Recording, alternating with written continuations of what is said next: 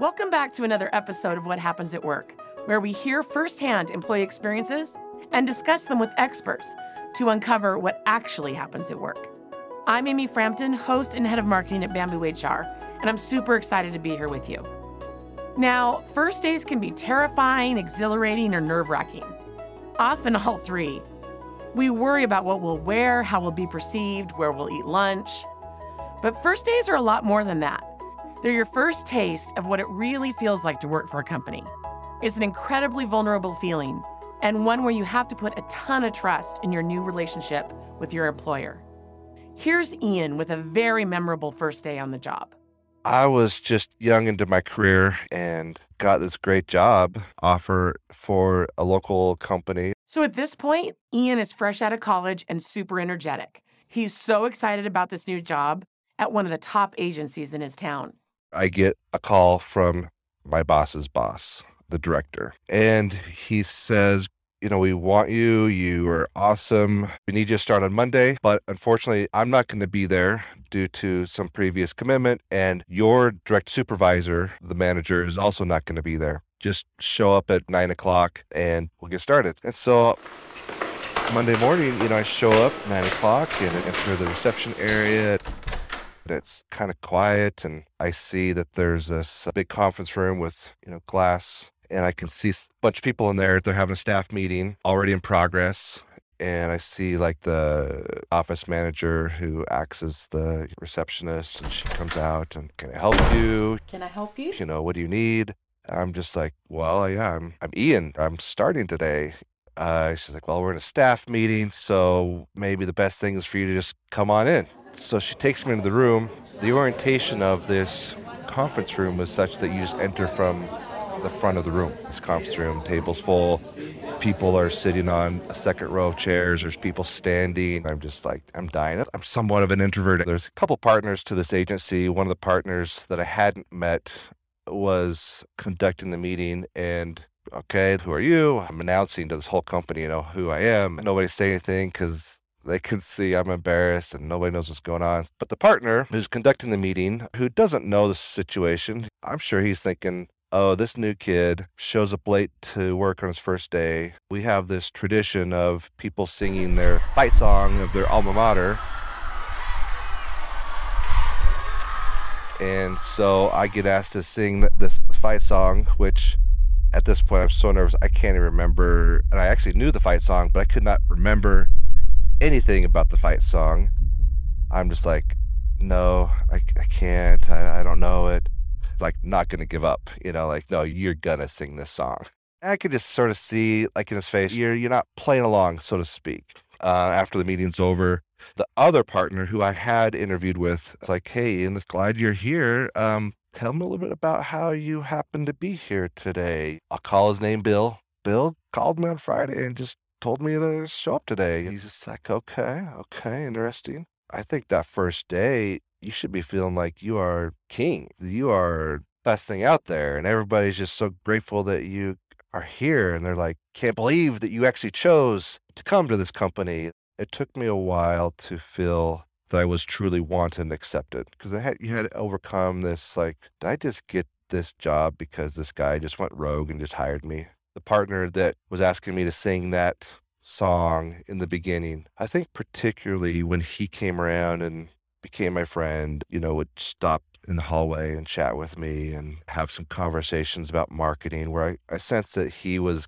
taking the time to invest in me on a personal basis. That's when I started to see, like, oh, okay, they are willing to invest in me. And that's when I started to feel like, okay, I'm a good fit. They do want me. That thing that happened in the beginning was an anomaly. I think it's totally overcomeable also. You can do big events that kind of make up for that, but most importantly, it's the small events. It is the micro, how you just treat people at any given time, that tone, that attitude, how you listen to people, how you let people express themselves on those just daily moments are vital. They did a good job of those micro moments.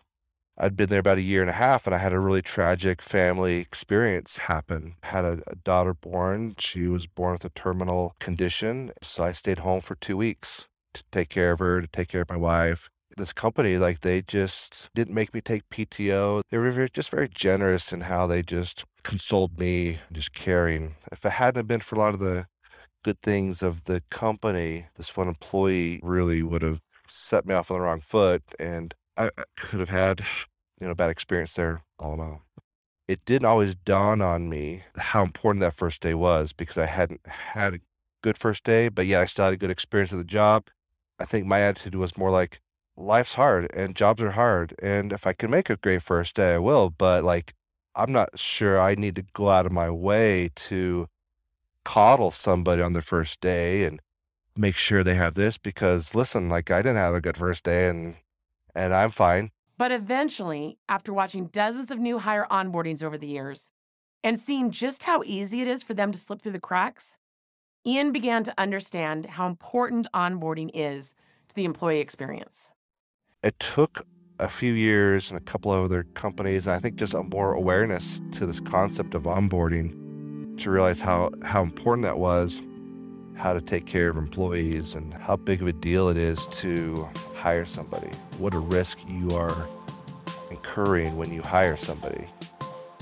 My experience then, my experience since then has taught me that hiring and onboarding are just so vital at the company level, that everybody needs to be aligned, making sure that when they come on board that they don't quit in the first week, they don't quit in the first month because the hiring process was so incomplete or so short-sighted. That's been an emphasis for me is hiring, onboarding, and making sure that the people that I'm bringing into the business are going to succeed. What a competitive advantage that is to a business. I'm thrilled to be joined now by Gia Kazarian, a first impressions consultant and an expert in organizational development and leadership development. She meets with clients for everything from job interviews to first date scenarios and provides on-the-spot feedback based on the fundamentals of first impressions. I'm excited to share her insight and advice on all things first days and first impressions. My first reaction was poor Ian. Oh my goodness, to be put on the spot like that and to not have a warm handoff or even a contact person to introduce Ian and make him feel comfortable on the first day. There were so many things that could have been better for him on his first day, and maybe some things that he could have done before his first day as well, which most people may not necessarily think about. There's different things that he could have done to make sure the smooth transition, even though that wasn't totally his responsibility, he could still be proactive, and which would be a tip that I would give to all clients is to confirm ahead of time. And then on the flip side, the organization, I thought, put him in a really uncomfortable position on his first day. And it's hard to reverse a negative first impression. There could have been so much rework that could have been avoided in establishing a good first impression on the first day. That's a great way to put it, because that rework is probably many times more than if had it been done right the first time, right? And Ian talked a little bit about that. 100%. And that happens a lot, just even in work itself. People go so fast and maybe not get all the pre-work done, and there has to be rework. So what I tell my clients is go slow to go fast. So that way you don't have to do all that rework. It may take a little bit more time up front, which I know we're all out of time. We all need more time.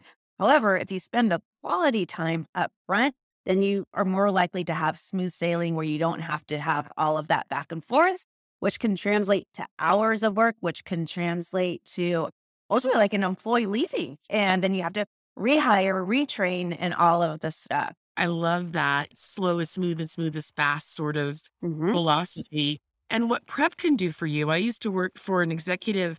Everyone said he's such a natural on stage, and he was. But I also knew, because we were traveling together, that he was practicing and practicing and practicing so that when he stepped on stage, he was natural. Exactly. I always tell people good leadership doesn't just happen. There's a lot of behind the scenes work that goes on. Good presentations don't just happen. There's hours of prep work. There's hours of practice. And so you've done a good job when someone in the audience says, wow, your job is really easy. In reality, There's so much prep work ahead of time. So I have people role play with me. And I was like, "Hey, look, I know it's clunky and I know it's awkward and all the things, but it's better to do it with me than to do it in live when it actually matters." And what that does for the person from a psychological point of view, it gives them confidence. So when you're ready for it, you're confident, and that shows. People can pick up very intuitively if you're nervous or not quite sure of your information or hedging a little bit. So get yourself prepared for whatever the situation is. So that way you are confident and can deliver the message that you want to deliver. That's good advice for all of us. That's something we could all do. One of the things I think about is those managers that he walked into the room into and employees, they hadn't been prepared, right? If you could go in the room and say freeze, and stop it from happening the way it did, what would be the couple things that you would give advice for those managers? Whoever was running the meeting, I would tell them to be professional and take charge. Clearly, everybody was not prepared. It was a surprise on both ends. So if that were me and I was the one running the meeting, I would make it very professional and say like, "Oh my gosh, there might have been a missing communication here. I'm sorry we didn't know you were coming, but please welcome, introduce yourself. We're happy that you're here and we'll smooth out all the details later, but come and join us." Make them feel comfortable. So for those folks, the managers running the meeting, I would make Ian feel welcome, pull him up a chair and have him introduce himself, have everybody else introduce themselves so it breaks the ice. I'd love to hear from you a little bit more about themes that come to mind around onboarding and hiring, because it is that first moment, right? It's really your company's first impression. You hit the nail on the head. It's a two-pronged first impression. So the employee's first impression of the company and the company's first impression of the employee. And it's a two-way relationship. Both parties are feeling each other out. So some of the most successful companies that I've worked with is they make the onboarding a priority and they make it attractive. They have somebody that greets them, somebody that walks them around, introduces the new employee. It really kind of takes them under their wing to make that employee feel comfortable. And guess what? That employee's going to have a good first day. And they're already nervous, I'm sure. Let alone you walk into an organization, nobody knows what's going on. All of a sudden, you were very important in the interview. Now, all of a sudden you're there. It's like, oh, maybe you're not that important because we have a million things to do. And that casts a gray cloud over somebody, and they're going to have that first impression, that filter that you're going to look through everything, come home and be like, what did I just do?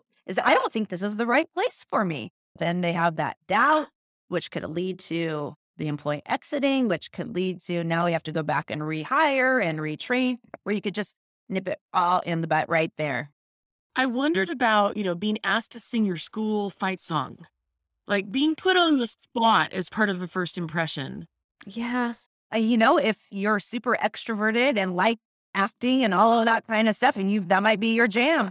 But I would think the majority would not be comfortable. I know that would be like my worst nightmare. I remember I was in the 4th grade and I was in choir, and the choir teacher called on me to sing a solo. I was like, please don't make me do this. Like, please, please, please. And she made me do it.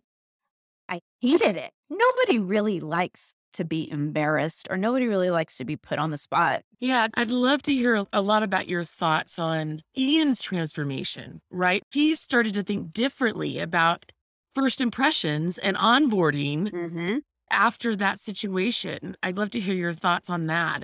He said, life is hard, but small events matter. So events, attitudes, how you listen, how you express yourself, those are all micro events, which makes the macro. So all of that really does add up, and it does impact employees' perspective and their performance and their relationships. It's not just a one segment thing. It all intertwines together. Hiring and onboarding then becomes part of the organizational culture. You want engaged employees, people wanting to work at your company. People are proud to work at your company. And that's all positive organizational cultures. And onboarding and hiring is directly correlated with that because those are the employees. I think it's great that he was able to realize that. Yeah, it sounded like quite a transformation from him. And, part of it being he had a situation that he wasn't thrilled with, and he learned from that and was able to turn that into something he does really, really well. As we were talking about, onboarding is the first impression for a company, the candidate, certainly their first day, and and the company's real first chance to make an impression. I'd love to hear more about your work just about first impressions in general, onboarding being one type, but we all have first impressions every day. There's an interesting psychology behind first impressions and what you can do to portray your best self. And it all starts with self-awareness.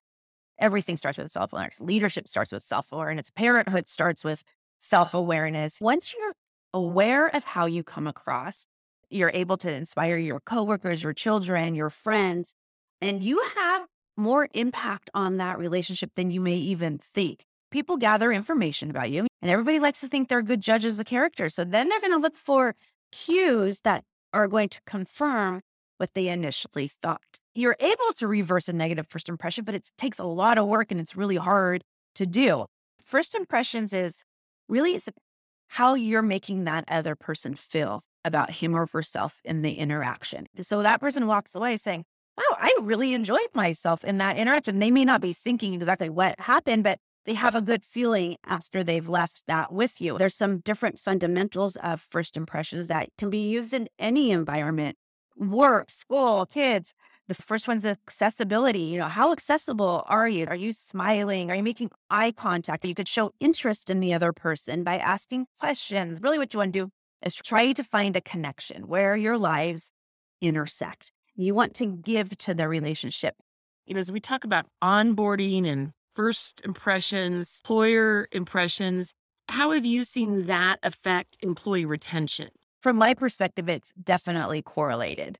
The employee is assessing the organization as well as the organization with the employee. Who's not going to want to feel welcome and valued? We're fortunate that you've chosen us. We're so happy that you are here with us. Make that person feel good. Again, just connecting those personal introductions, making sure that they have the right access to the information, checking in with them. Okay, how was your first day? If you ever need anything, just know I'm here for little things that can really retain employees. When new employees get hired, a lot of attention is for that first week or so. But then it's like, okay, you're good. All right, call me if you need anything. But just that constant check-in. There's always a learning curve to every single job. That person's trying to fit into an organizational culture that may have been established for several years. So, hey, just checking in. And I think that's a key part is when you ask questions, when you welcome people, be sincere about it. Be genuinely interested. That's how trust is built. That's great. It's so, retention right now is so hard for so many companies. And so as they think about not only what is that first impression, what's the onboarding, how does that matter from the moment that people walk in? One of the phenomenon we're all dealing with more and more over the last couple of years is virtual work. And I know you talked about eye contact. One of the things that's hard for me on a video call is I'm trying to look at the person, but I know that it looks like I'm looking down because I'm not looking at my camera, right? So how do you think about first impressions in that kind of virtual world? Because we're all in it now. That obviously came up with the pandemic. And how do you present yourself over a screen? It's really hard to do. So the first thing is make yourself fresh, make yourself presentable. Do everything as if you were doing it in person. So if you have an interview, get yourself dressed up in your suit, put your heels on. Don't be taking the call from your bed in your pajamas. Now, when the kids were home on Zoom and the dog's here and, it's just a hot mess, call it out ahead of time. So set the expectation for your meeting and say, I just want to let you know, my kids are doing homeschool in the other room. They're going to go on break. If they need something from me, do you mind if I just put you on mute for a couple minutes? Go turn my camera off, go take care of it and come back. 100% of the time, the people are like, yes, of course. They understand. So what that does is it sets the expectation. And then you're not mentally consumed of like, oh my gosh, I hope they don't come in here. I hope the dog stops barking. You've already set up the parameters. And so when that does happen, you have a plan in place. You're not flustered. You do your business, come back and regroup. As you think about what you're seeing in employers today and what they're doing really well on their first impressions, their onboarding, and what do you think the big gaps are? What are those trends? The employers, I think now they're really investing in their employees. A lot of employees are seeing the value of developing their employees. And those are the companies that I work with that do that are leaps and bounds ahead of the ones that don't really value that. It's kind of like the go slow to go fast. You develop your employees, you show them you're valuable, you give them the right tools, you make the right connections for them. All that takes time, but it's setting them up for success versus the companies that's like, okay, we have all this to do, just hit the ground running, and you get lost in the shuffle. Those people tend to move. So that's the trends that I'm seeing from my work that I do. So we've talked about onboarding. We've talked Yep. about first impressions and what employers can do. I'd love to hear your thoughts on that. First, I would confirm with the employee the day before. I will meet you at this time. Personally, walk them in. Have a coffee ready for them. Find out what their favorite drink is before they show up. You're creating an experience for them. It's not just the first date. You're creating a first date experience.